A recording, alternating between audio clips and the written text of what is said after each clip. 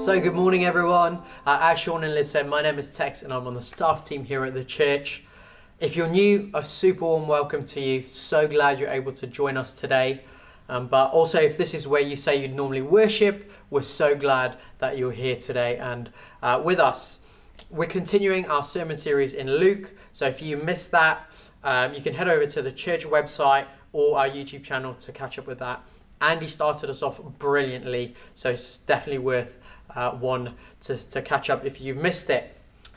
So today I'm going to be looking at a passage that is really familiar to us. It is where Gabriel comes to Mary and gives her the message that she is going to have a son and his name is going to be Jesus. And when we look at this passage, it really looks at God using Mary as a vessel for hope to the world. And I really believe that as Christians, we are to be like Mary. We're supposed to carry something into the world. We're supposed to be vessels of hope, that we carry Jesus into the world. And you don't have to look far to see that the world is in need of hope, do we? We're in the middle of a pandemic, and with that comes sickness, isolation, loneliness. We really need hope in that area. Racial injustice is rife. It's happening in Reading. It's happening in our town. But mental health issues are spiking. Suicide rates are spiking. The world is in need of hope. And Jesus wants us to be people who bring hope into those hopeless situations. Jesus wants us to be those people where there's darkness, to bring light. And I really want us to bear that in mind as we read this passage, that God is calling all of us to be vessels of hope. So I'm going to pray and then Sarah's going to read the passage for us. Lord Jesus, I thank you so much for your goodness. Thank you for your mercy. Thank you for your kindness. Thank you that you have brought hope into the world, that you push back the effects of sin every day through your people. And God, thank you that you love the world. You desire there to be wholeness and community, and that you desire that no one should be lonely or hurt or broken or alone. And God, thank you that is your heart, to see humanity flourish. God, I pray for us as we open the Bible together. I pray would your Spirit come and work in us. I pray would none of us leave here the same as we've arrived. In Jesus' name, amen. Amen. So Sarah, over to you. In the 6th month of Elizabeth's pregnancy, God sent the angel Gabriel to Nazareth, a village in Galilee, to a virgin named Mary. She was engaged to be married to a man named Joseph, a descendant of King David. Gabriel appeared to her and said, "Greetings, favoured woman, the Lord is with you." Confused and disturbed, Mary tried to think what the angel could mean. "Don't be afraid, Mary," the angel told her, "for you have found favour with God. You will conceive and give birth to a son, and you will name him Jesus. He will be very great and will be called the Son of the Most High. The Lord God will give him the throne of his ancestor David, and he will reign over Israel forever. His kingdom will never end." Mary asked the angel, "But how can this happen? I am a virgin." The angel replied, "The Holy Spirit will come upon you, and the power of the Most High will overshadow you. So the baby to be born will be holy, and he will be called the Son of God. What's more, your relative Elizabeth has become pregnant in her old age. People used to say she was barren, but she has conceived a son and is now in her 6th month. For the word of God will never fail." Mary responded, "I am the Lord's servant. May everything you have said about me come true." And then the angel left her. Thank you, Sarah. So this is, at this point where we pick up, is where Gabriel comes to Mary and he speaks to her. So there's opening verses, he comes to her in Galilee. But now we're going to pick up in verse 28 to 30. And it's at this point where Gabriel greets Mary, but she replies she seems to be confused and disturbed as to why Gabriel is saying those things to her. But Gabriel then reaffirms her. I just want us to focus a little bit on, why does Mary respond with confusion and even maybe being disturbed? But when we look at Mary and realize who she is in her culture, as a woman, she is most likely pushed out and not valued. She is marginalized. And we can see that because those cultural norms have been placed on her, she's probably thinking, why would God want to use me? Why would God want to even say that I'm favored and that he's with me? I'm an insignificant woman in an insignificant place. You know, it's Mary kind of discounting herself. But we see that God is not looking at those things. And Mary is a representation of all those who are marginalized. That Mary represents anyone who is pushed out by society. But God doesn't look at what society looks at. When we look at the Bible, we actually often see that God loves to come to people who society overlooks, who society says, no way, they could never be used for God's kingdom. God loves to come to them. And I wonder how many of us are like Mary. We discount ourselves because of the narrative that's fed through to us by society. We think we aren't educated enough. We think we're not influential enough. We don't have enough charisma. We don't have a public speaking gift. We don't have the right job. That why would God want to use us to be vessels of hope? But I just want to remind us that as we read this, God comes to us just as he did to Mary, and he wants to say to us that he knows us, he loves us, and he is with us. And when we hear those words from Jesus, we then realize that we are ready to be vessels for hope, just like Mary. So we see that after Mary is affirmed in who she is and that God is with her, Gabriel, he then tells her, Mary, you've got a mission that God has for you. You've got this hope to steward into the world. And this is where we see Mary, where Gabriel, he says, Mary, you're going to have a son. His name's going to be Jesus, and he is going to be this great king, descended from the line of David, and he's going to rule over Israel, and his kingdom's never going to end. And what Gabriel's doing is he is taking this Old Testament promise that all Jewish people knew. All Jewish people knew that there was a coming king that God promised who was going to free them from all oppression, and his kingdom was never going to end. He's taking this old promise and he's saying it's now coming true. If we sum up the Bible, we could say that the Old Testament is God making a promise, and the New Testament is God keeping his promise.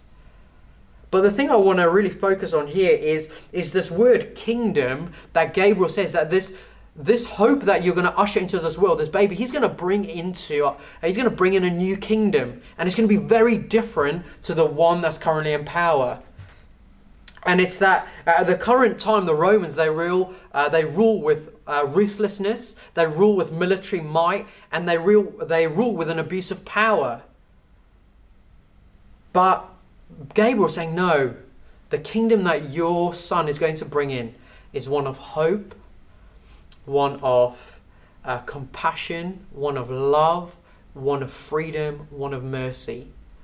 That these two kingdoms are juxtaposed against one another. That there's one kingdom who society thinks this is the way it should rule, but then there's the kingdom of God.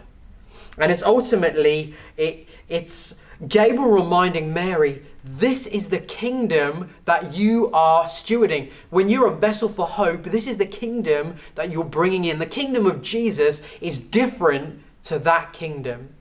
And for us as Christians, we carry the same kingdom. A kingdom that looks and treats people differently to what society does. So once we have Mary here, that she's known by God, she then has a mission and she has a powerful kingdom that she is carrying in her. We then hear her say, oh, how is this going to happen? I'm a virgin. This is a faithful question from Mary. And we then see the reply that Gabriel gives her. He says that the Holy Spirit is going to come upon her in power, and she is going to have a son. And his name is going to be Jesus, the Son of God, the one who is most high. And for us as Christians, this is where the what we call the virgin birth. This is where it's introduced to us. And this is a fundamental piece of our faith. And it's a fundamental piece of our faith because it's in this moment that we see that Jesus is fully man and fully God. And those two elements are important because Jesus being fully man means that he's just like us. He has a physical body just like us. He feels emotion just like us. He experiences the range of them. He experiences anger, he experiences joy, and everything in between. His body reacts the way that ours does.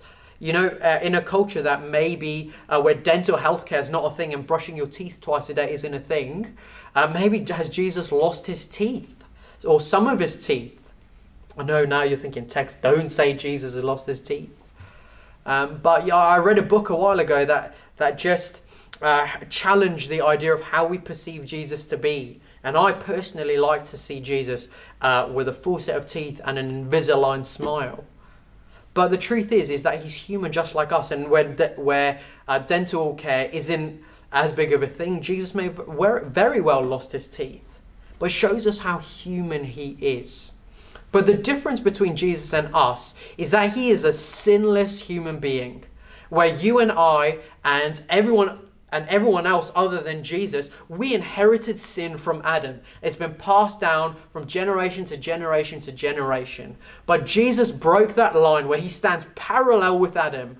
And he says, no, I have not inherited sin in any shape or form because I was not born through natural procreation. I have been conceived by the Holy Spirit. And it's in this moment that we see that Jesus is our sinless Saviour. And because he is a sinless man, he is able to save all of humankind. Galatians 4 helps us understand this. It says, but when the fullness of time had come, God sent forth his Son, born of a woman under the law, to redeem those who were under the law, so that we might receive adoptions as sons. Jesus came as a human being to save human beings. But because he didn't sin, he was the perfect sacrifice. But then we get the element that Jesus is fully God. He is the incarnate Son of God that has existed before time, like we read in John. But what makes Jesus unique and how we know he is fully God is that he is the only one who is able to forgive sin.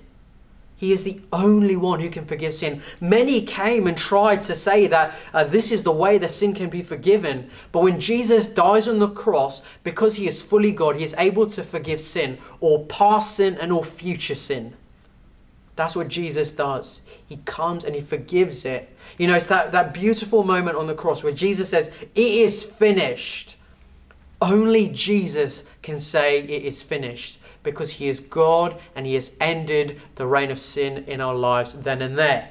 You know, where the enemy thought they may have won when Jesus' body was in the tomb, because Jesus was fully God, he rose again on the third day and said, death, you have no hold on me or my people.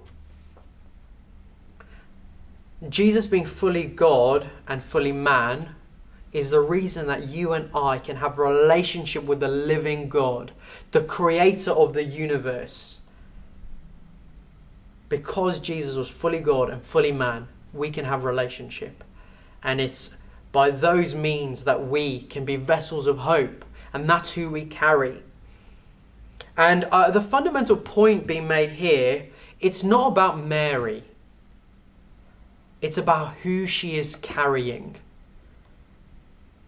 We see that there isn't any pressure on Mary to be a vessel of hope. There isn't some clever, unique way in terms of her being a vessel for hope.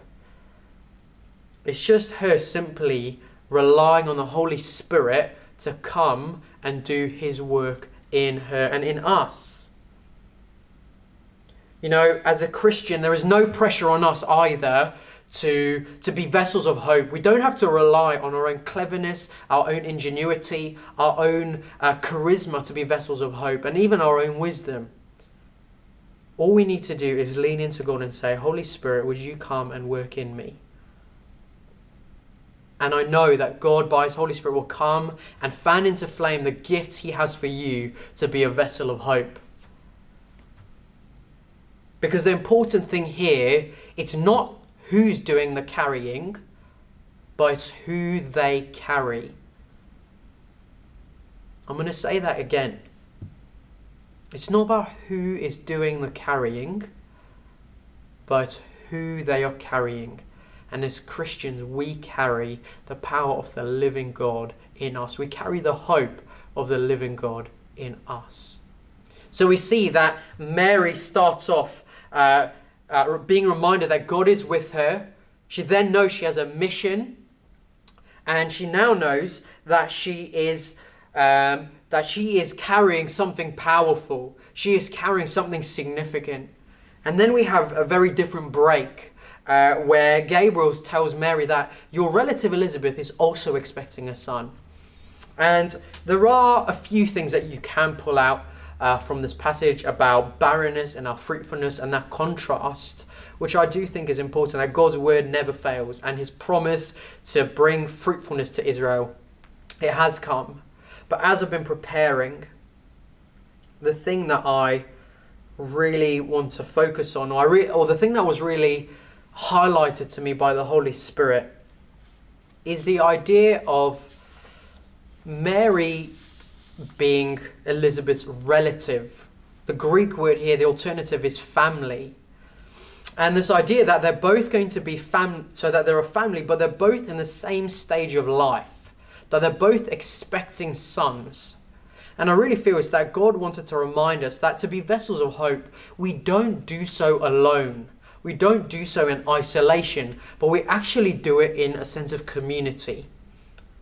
And the thing I really, really believe is that that Jesus hasn't intended for our faith to be in these tidy boxes of this is me and this is what I do. And I just get my church family to have a little peek at the bits that I want them to peek in.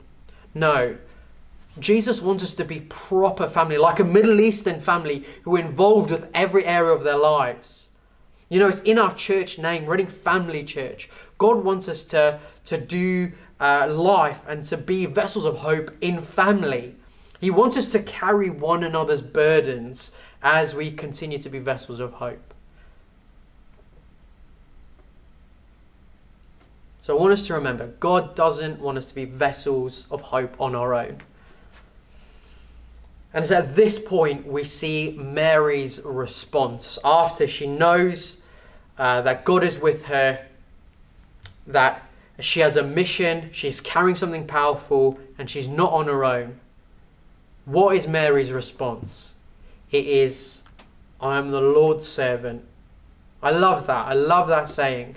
Because it echoes loads of Isaiah as well, doesn't it? Where Isaiah says, here I am, Lord, send me.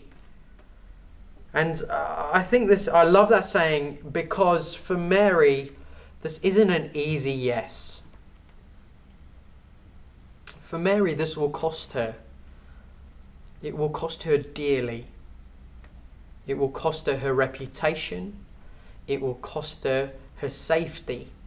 To be a pregnant woman who isn't married in that culture, she could be stoned and killed, and she could be pushed out by society, by her community, and left to fend for herself. It costs Mary. And it costs us to be vessels of hope. It really does cost us. You know, the thing that I feel like I can't get away from when I read the Bible, particularly Jesus' words and a lot of the Bible, is that Jesus says it's going to cost us to follow him. To bring his kingdom into the world, it's going to cost us, even so much as our lives. You know, Jesus, lay down your life. Even later in Luke, Jesus says, you've got to hate everything about your previous life if you want to follow me.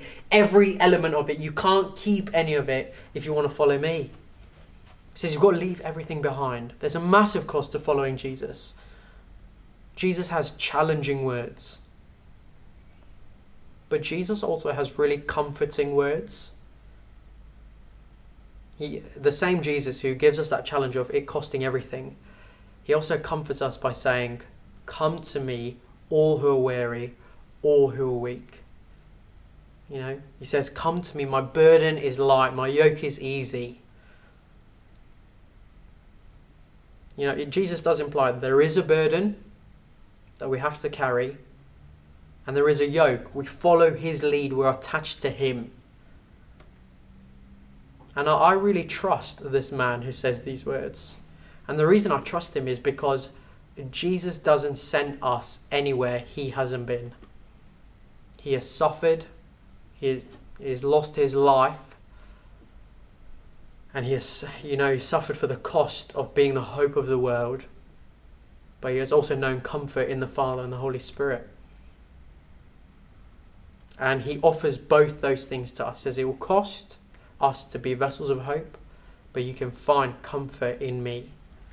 And without a doubt, I really believe that we do on an individual level experience God's renewing strength when we come to him utterly broken on our knees and we pour ourselves out to him.